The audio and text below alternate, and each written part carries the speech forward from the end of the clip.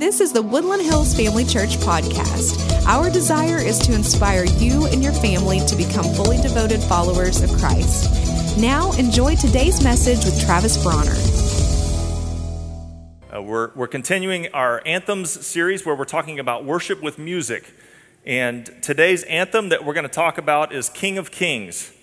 And a few weeks ago, just before Easter, we wrapped up our Kingdom of Heaven series where we talked about the kingdom of heaven, which is the kingdom of God. And we covered a little bit then about what a kingdom is. And a kingdom is simply a king's domain. It is that which a king has dominion or authority over. And so today, as we're looking at the King of Kings, we understand that it is the authority over all other authorities, the King of Kings. And so we read about this in Romans chapter 13, verse 1, which says, "Let every person be subject to the governing authorities, for there is no authority except from God, and those that exist have been instituted by God." There is no authority that does not fall under the dominion of God himself. Psalm 103:19 says, "The Lord has established his throne in the heavens, and his kingdom rules over all." He is the King of all kings. Any king or other authority that is in place, he is over that authority. And I like this song for a lot of reasons, King of Kings, but one of them is that it really covers a lot of our essential beliefs. And if you've been to our membership class, Starting Point, we talk some about our essential beliefs. And we have a class called We Believe, which covers our essential beliefs. And I think we're going to put the QR code up here. If you haven't seen the video, the recorded video, and you're curious about our essential beliefs, then you can go online, click the link there. If we don't have the QR code, you can go online. You can find the link there to We Believe, which is a summary of our essential beliefs. It's about an hour-long recorded class where you can see and understand and hear the core values, the core beliefs that in which we have unity. And so we encourage you to do that if you haven't. But this song really summarizes our essential theology. And it does so in 4 verses and a chorus. And it's pretty incredible how much theological truth is crammed into this one song. We sing about God. We sing about the triune nature of God, Father, Son, and Holy Spirit. We sing about mankind and our condition in sin. We sing about salvation and eternity. We sing about angels. We sing about the church. And there it is right here. All of those things that you can open up your phone. You can click that link, that QR code, and that will take you to the We Believe class where you can, if you haven't seen it before or if you have seen it and it's been a while, brush up on our essential beliefs. So very extensive and yet condensed so that we can fit that all into a 1-hour class there. Now, we're talking about music here. This is a song that we're talking about. And I enjoy music. I can appreciate music mostly because there is no musical talent anywhere in any fiber of my being. And I can't create music with my voice or with an instrument, at least in a way that anyone's going to want to listen to. But I appreciate music. And music has feelings with it, doesn't it? There's different kinds of music that elicits different feelings. And it can put you in a different mood sometimes, which is why we have different music in different settings. For instance, some people like to listen to music when they work out, when they exercise. And like athletes like to listen to certain type of music before an athletic competition because it almost elicits somewhat of like an adrenaline rush in preparation for that competition. And then there's music that we listen to relax, to calm down, like if you're sitting at home alone in the quiet, and you play that music that helps to calm you, kind of like spa music, if you will. And that's the reason that I can guarantee you'll never, in a competitive arena of athleticism, hear spa music playing before the game. Nor will you go to a spa and hear hard rock, rap, or hip-hop as people are trying to relax. You see, there are different types of music that elicit different moods and different feelings. Those that have studied musical theory know that there are different keys that are played to elicit specific feelings in the listener. And not only does music have feelings, music has memories, doesn't it? Like there can be songs that take you back to a memory, and it could be a good or a bad memory. And it can take you back to a place and a time and a situation where all you have to do is hear that song and you're there. And Clint Black has a song, State of Mind, and he says this: "Ain't it funny how melody can bring back a memory, take you to another place and time, completely change your state of mind." You hear that song and you're there suddenly, right? It has memory. Now, we're going to play a couple of songs this morning, and we're going to play a game with it. And some of these songs may have some memories attached to them for some of you, but that's not the game that we're playing. We're going to play a game called What Are the Lyrics? Okay? So we're going to play a clip from a song, and if you think you know the lyrics that we're just saying, from that line, you raise your hand. The first one that raises their hand is going to get an opportunity to tell me what they said, to tell us all what they said, and if you get it right, you get a gift card. The prize is involved, okay? All right, now, I don't want to know the year that it was released. I don't want to name the song. I don't want to know the artist or all those things. In one of these songs, one of the words is very obvious. You don't get credit for that word, okay? All right? So we're going to start with the first song, Katie, when you're ready, and I'm going to watch for a hand. I think we need to go up on the volume because I ain't singing it.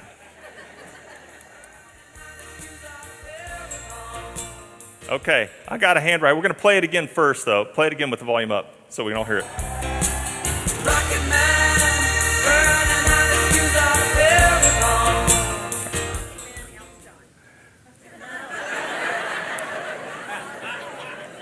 Welcome, everyone, to Woodland Hills Family Church. Supposed to name the lyrics. I saw a hand over here that went up, okay? Right here. What are the lyrics that he just sang? Nope. Okay, yes, right back here.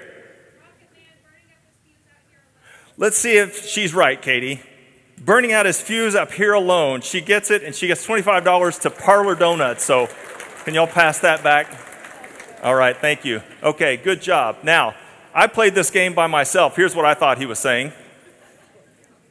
Turning up a few of Spirilo. I was wrong. I would not have gotten the gift card. Okay, so we got another one. We're just doing one more because we do have a sermon to get to. So we're going to do one other song. Now, there's a setup for this one. This song was originally written by Richard Berry and later released in 1957. But a few years later, another band recorded and released this song, and it became widely popular even to this day. And so we're going to play that clip. Again, I don't know what the artist or the date. We need the lyrics that they are saying. I need you to repeat the lyrics that they're saying to me. So go for it.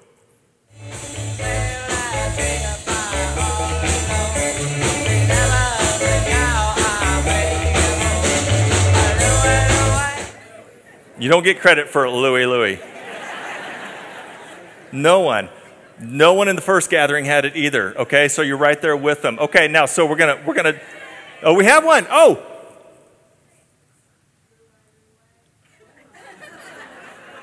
Okay, I need besides the Louie Louie.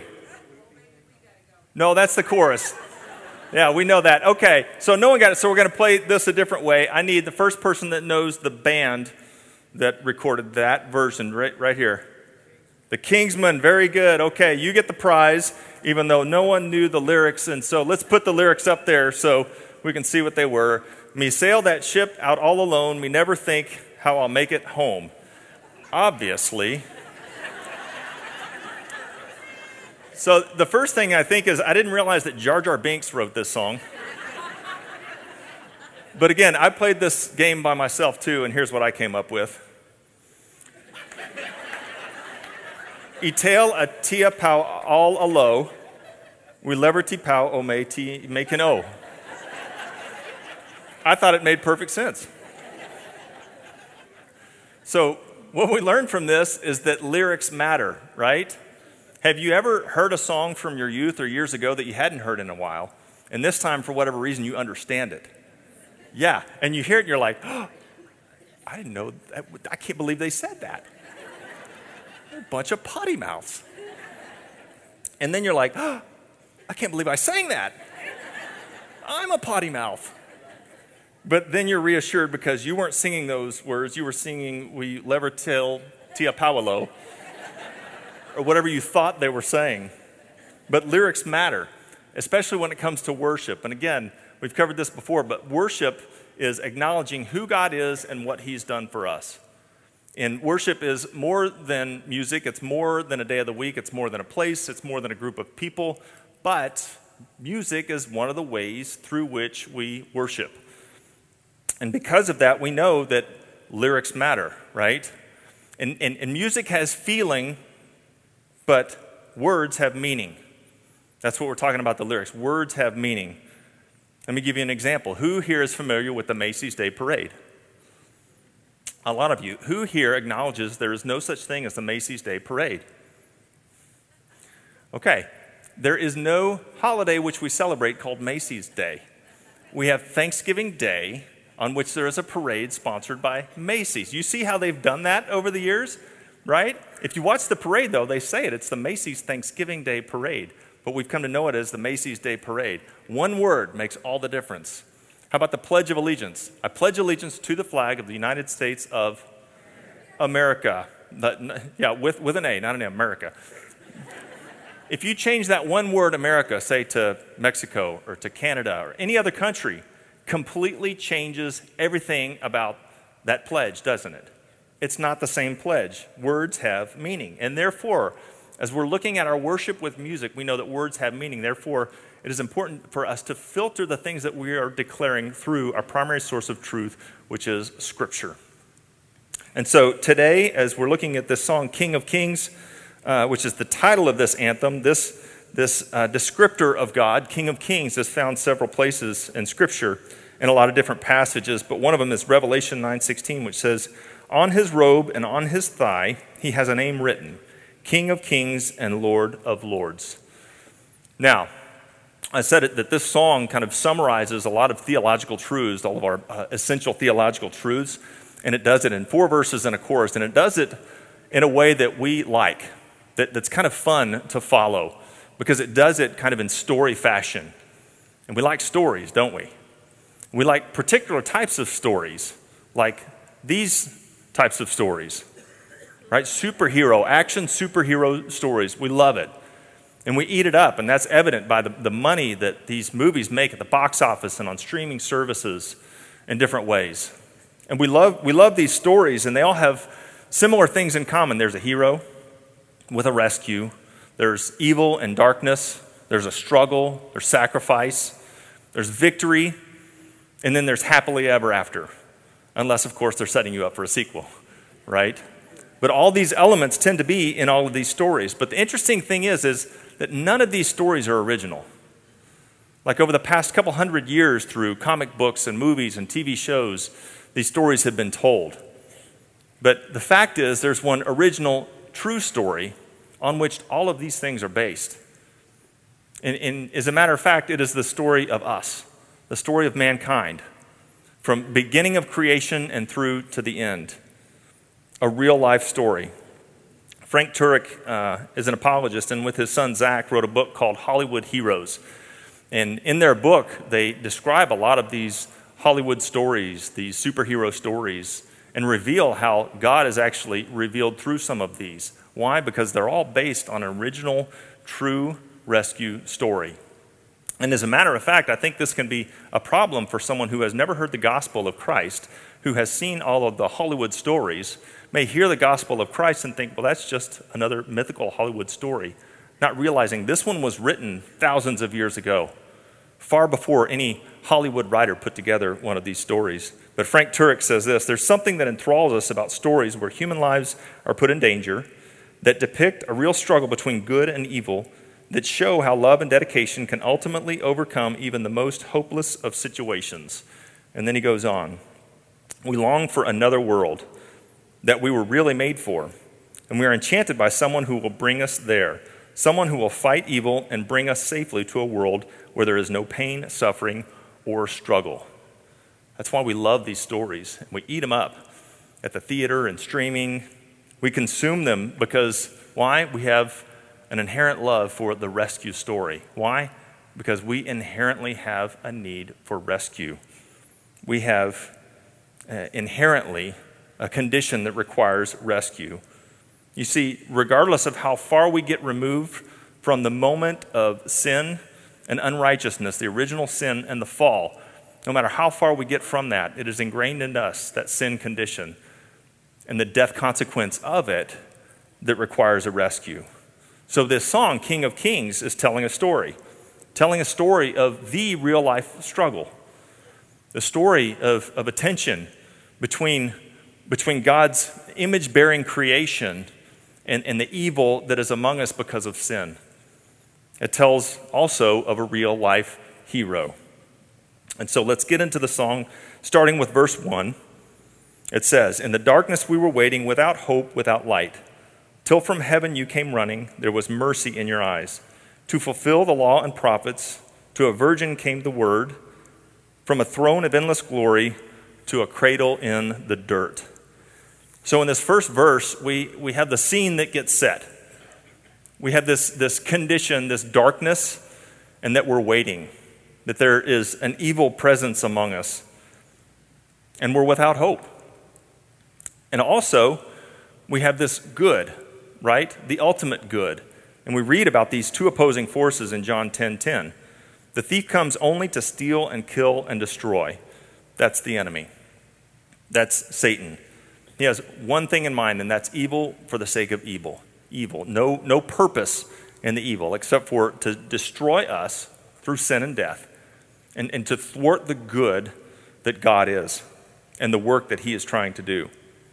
So we have ultimate good versus ultimate evil set up in this first verse, each with contrasting purposes. Now, a hero comes running, right? The hero came running from a throne of endless glory to a cradle in the dirt. John 1:1 says, "In the beginning was the Word, and the Word was with God, and the Word was God." The Word is Jesus. He has been eternal with the Father in heaven, and he sent him. And how did he come? He came running because he knew that we needed a rescue. He came running, but he didn't make a grand entrance like the superheroes that we know of on the big screen. He didn't push a button and suddenly this suit of armor covers him with artillery all over it, and the helmet comes over and Black Sabbath playing in the background, right? That's Iron Man. Nor did he go to a phone booth, spin around real fast, and come out wearing a cape and tights and, for whatever reason, underwear over his tights. He didn't make one of these entrances, but he came running. How? To a humble setting as a newborn baby, a cradle in the dirt, a helpless newborn, a humble, helpless newborn, to a family that didn't have any political clout, that didn't have really any authority, didn't have financial means. Why? Because that represented his purpose in coming as the servant savior that he was to be. Now let's look at the chorus. It says, "Praise the Father, praise the Son, praise the Spirit, three in one. God of glory, majesty, praise forever to the King of Kings." Now, here's some more of our rich, essential theology in this chorus. We believe that God is three in one, Father, Son, and Holy Spirit. They're inseparable from one another. They are co-equal with one another. They are co-eternal with one another. And this is an attribute of God that is hard to understand. There are distinctions yet oneness, which sounds somewhat like an oxymoron, right? Distinctions with oneness. There is unity with diversity. And again, it's hard to understand it. If that confuses you, the best thing I can say is welcome to the club, because it is confusing. It's an attribute that is really incomprehensible. And that's one of the things about God is we can't fully understand him, but while he is incomprehensible, he is knowable. We can't understand him, but we can know him because of his revelation in creation, through his word, and ultimately the person of Jesus Christ. Because he came running, we can know him. Now, to whom do we praise in this chorus? Praise the Father, praise the Son, praise the Spirit, three in one. We're praising God. You can't praise one without praising the other. And so, who came running? Jesus did. And who is Jesus? He is God. John 10:30 says, "I and the Father are one." He is the King of Kings who came running. So why did he come running? Look at verse 2 of this song. It says, to reveal the kingdom coming and to reconcile the lost, to redeem the whole creation, you did not despise the cross. Now here comes the struggle part of our story, okay? For even in your suffering, you saw to the other side. Knowing this was our salvation, Jesus, for our sake, you died. And this is a struggle like no other. Again, we've got on one side a Savior, on the other, the enemy. The enemy with his weapons of sin and death. And Jesus is about to enter into this, taking on the consequences of sin, both spiritually and physically, bearing the sin of all mankind, the spiritual death that was sin, separation from God, from the Father, when he says, why have you forsaken me? And at that moment, he bore the spiritual consequence of sin, and then, of course, a physical death as he died. And this was a struggle like nothing you've ever seen in a movie before. And maybe you have seen the scene in the garden depicted on the screen, and it's pretty powerful. But we read the words of Jesus there in Luke 22:42. He says, Father, if you are willing, take this cup from me. Yet not my will, but yours be done. Did he really want to? He wanted to because he saw what was on the other side as our salvation, as our rescue. But he knew this was ugly. It was grueling. It was painful. It was everything bad. And then he died. And this is the scene in our story that's pretty grim. That's pretty dark. You can imagine in a movie scene where there's not much light, there's darkness. And if there was music playing, it's very low in one of those depressing keys, right? For the music theorists. It's very sad. If you've ever been to a Good Friday service, it's a somber celebration, isn't it? It's a somber time because this is when our Savior died. And it's when it can appear, for those that don't know what's coming Sunday, that the enemy has won. And this is a time and a moment where many of us find ourselves, like we talked about last week, fighting battles. We're in a battle, and we're looking around wondering, where is my rescuer? Where is the salvation from this moment? It can be relational, it can be with your family, it can be at a job, with your health. Any number of battles that we might be fighting. And it's dark, isn't it? The psalmist reminds us, though, in Psalm 46, 1-3, that says, God is our refuge and strength, an ever-present help in trouble.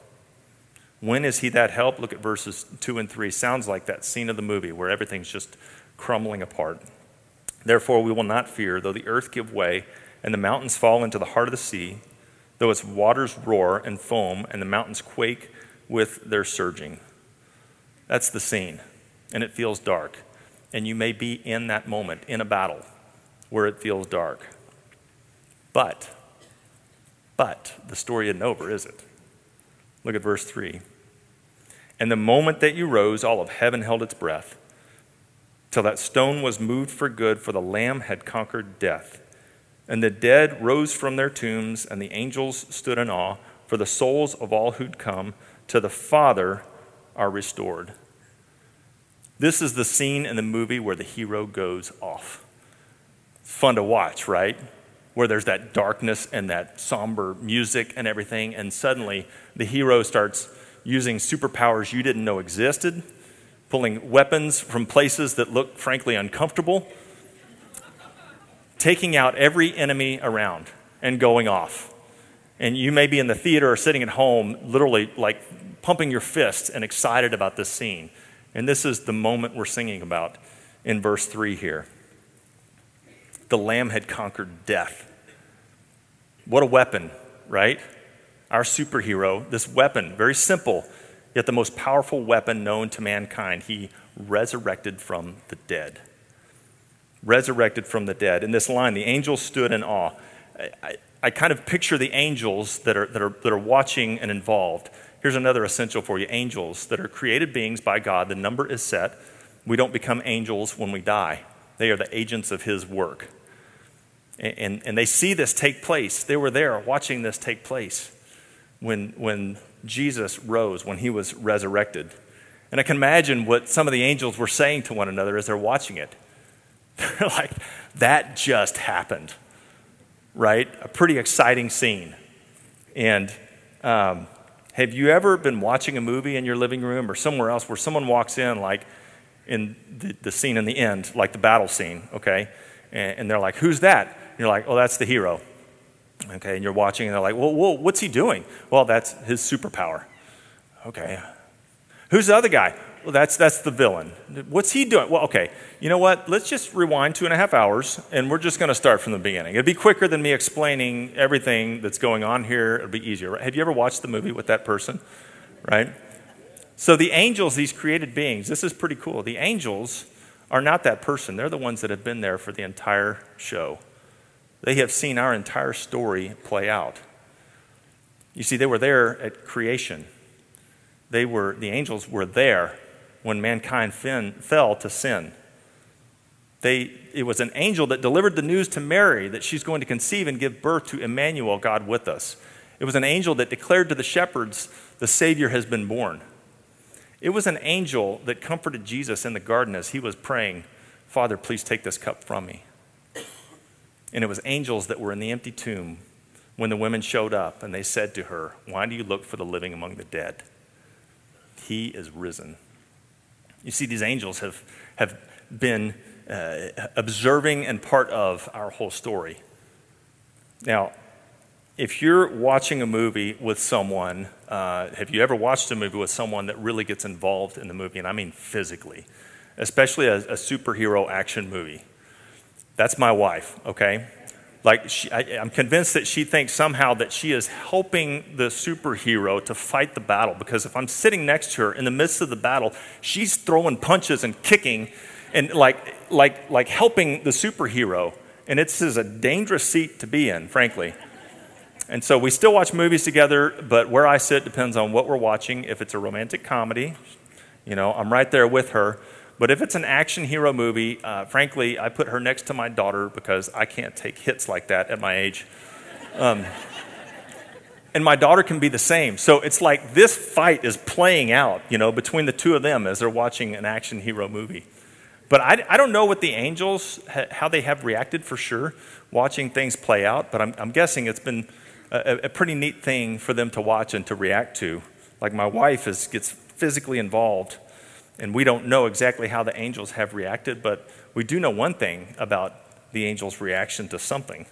Luke 15:10 says, there is rejoicing in the presence of the angels of God over one sinner who repents. Isn't that cool? At the moment of your salvation, the angels were fist pumping, high-fiving, chest bumping. Maybe, I don't know how they celebrate or how they rejoice. Maybe even like a choreographed end zone dance, which I think would be pretty cool. I don't know how they rejoice, but that's kind of how I picture it. Why were they rejoicing? Why are they rejoicing? Because they just saw that someone has been restored to the Father. They were there at the moment of the fall of mankind to sin. They saw it happen. They know that took place. And then fast forward to right now, a sinner that repents, they rejoice. Someone that has seen the whole movie play out. What a rejoicing. Now, we have the scene set. Jesus, our hero, with his foot standing on the chest of the enemy because he has disarmed him. He's disarmed him of his most powerful weapons, which is sin and death. Right? And we have this victory. This victory. And so we're going to move into verse 4 where we're going to talk about the victory lap. I call this the victory lap verse of this song. It says, and the church of Christ was born, and the Spirit lit the flame. Now this gospel truth of old shall not kneel, shall not faint. By his blood and in his name, in his freedom I am free, for the love of Jesus Christ who has resurrected me. The first thing you'll notice here in a little bit, we're going to close by singing this song together. And I want you to notice as you're singing this song, you may remember it because we've sung it often, the crescendo that takes place at the end of verse 3 and then at verse 4, it's loud, which is great because then I can sing out loud and no one cares. But that feeling, remember, music has feeling, right? And that's a feeling that's good. It's good that the music moves us in that way because the feeling we should get when we're singing about this is victory because we have victory in Jesus, don't we? There's a hymn there, some of you know. We have victory. We hear about another essential here in this last verse about the church, about the collective body of believers, the church.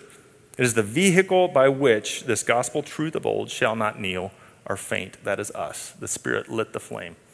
And we, the followers of Jesus, are going to help this truth not kneel or faint. Even if we don't, the rocks will cry out that Jesus is Lord. They will declare him. But what an honor and a privilege to get to be a part of this. You see, we're in what we call the church age. Christ came running. He's our rescuer. He suffered. He participated in the struggle, and he went through it, and he died. He conquered death by resurrecting back to life. Now, right now, he left us, and he has left the Holy Spirit with us, and we are in the church age. In this church age, we continue to fight battles. And that's why it can feel pretty dark, because Christ has conquered sin and death, but you may still feel that darkness because we are still in the presence of sin and death. But maybe the coolest thing of all is that he came running once, and he has departed to be with the Father in heaven. But guess what? He's coming again. He's going to come running again. And it ain't going to be as a baby in a cradle. It's going to be quite the scene. The Father's going to turn to him and say, go. He's going to say, fight that final battle. And go claim those that are with us. Claim our church. I picture that with Jesus in heaven standing next to the Father. And he's not sitting back, just kind of hanging out till the Father gives him a prompt. He longs for us. And I picture him like a caged animal, ready to go. And what a scene it's going to be when the Father says, go. You've seen the superhero movie where the superhero comes bursting through the clouds. It's not original. We know that Jesus is coming in the clouds. And guess what? At that moment, every knee will bow and every tongue will confess Jesus is Lord. He is the Almighty. He is the Alpha and the Omega. He is the beginning and the end. And heaven on earth and under the earth. That's the scene. You talk about a battle. You talk about that just happened. And it's coming. We read about it in Revelation 17:14. It says, they will make war on the Lamb, the enemies, and the Lamb will conquer them, period. He will conquer death finally. Death is the final enemy to be defeated. We can be freed from the spiritual death that we can experience because of sin, but at that point, we will taste physical death no more. The Lamb will conquer them, for he is Lord of lords and King of kings. He is the authority over all other authorities, and those with him are called and chosen and faithful. Followers of Jesus, that's us. We're the ones standing behind him as he's taking the enemy out once and for all. Destroying anything that causes pain, destroying anything that causes suffering, removing us from the presence of sin, and ultimately removing us from physical death and into glory. Though we still fight battles, we can stand in victory, though, because we know that he has removed from us, if we desire, the consequences of sin. If you confess with your mouth Jesus is Lord, believe in your heart God raised him from the dead, you will be saved. You will be rescued. If you haven't done that, our prayer team, after we sing this last song together, will be down front, and they would love to meet with you and talk to you about that or pray that with you. You see, Paul in 1 Corinthians talks about our condition now and what is to come when we experience that final battle and we get that final victory. He says this perishable body must put on the imperishable. This mortal body must put on immortality. And when the perishable puts on the imperishable and the mortal puts on immortality, then shall come to pass the saying that is written, death is swallowed up in victory. Jesus has his foot on the chest of the enemy. He's disarmed him of his most powerful weapons of sin and death. And then frankly, in Scripture, he talks trash. Oh, death, where is your victory? Oh, death, where is your sting? The sting of death is sin, and the power of sin is the law. But thanks be to God who gives us the victory through our Lord Jesus Christ. Church, let's stand as we close, declaring our condition, who our rescuer is, and the victory that we have in him by singing King of Kings.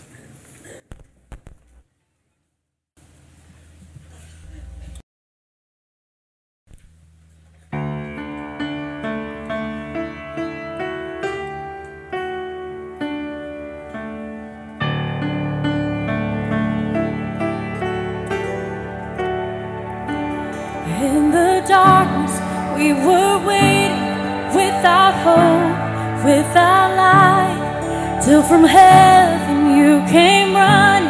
There was mercy in your eyes to fulfill the law and prophets. To a virgin came the word from a throne of endless glory to a cradle in the dirt.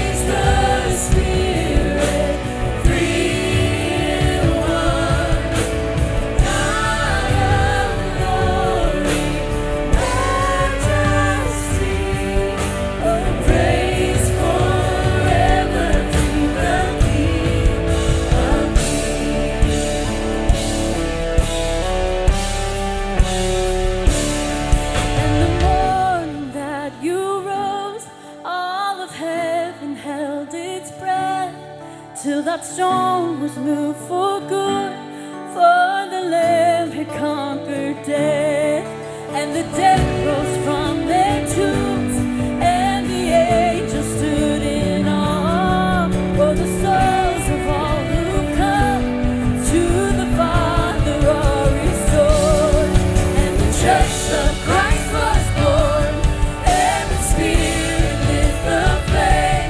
Now this gospel truth of all shall not heal, shall not fade, by His blood and in His name.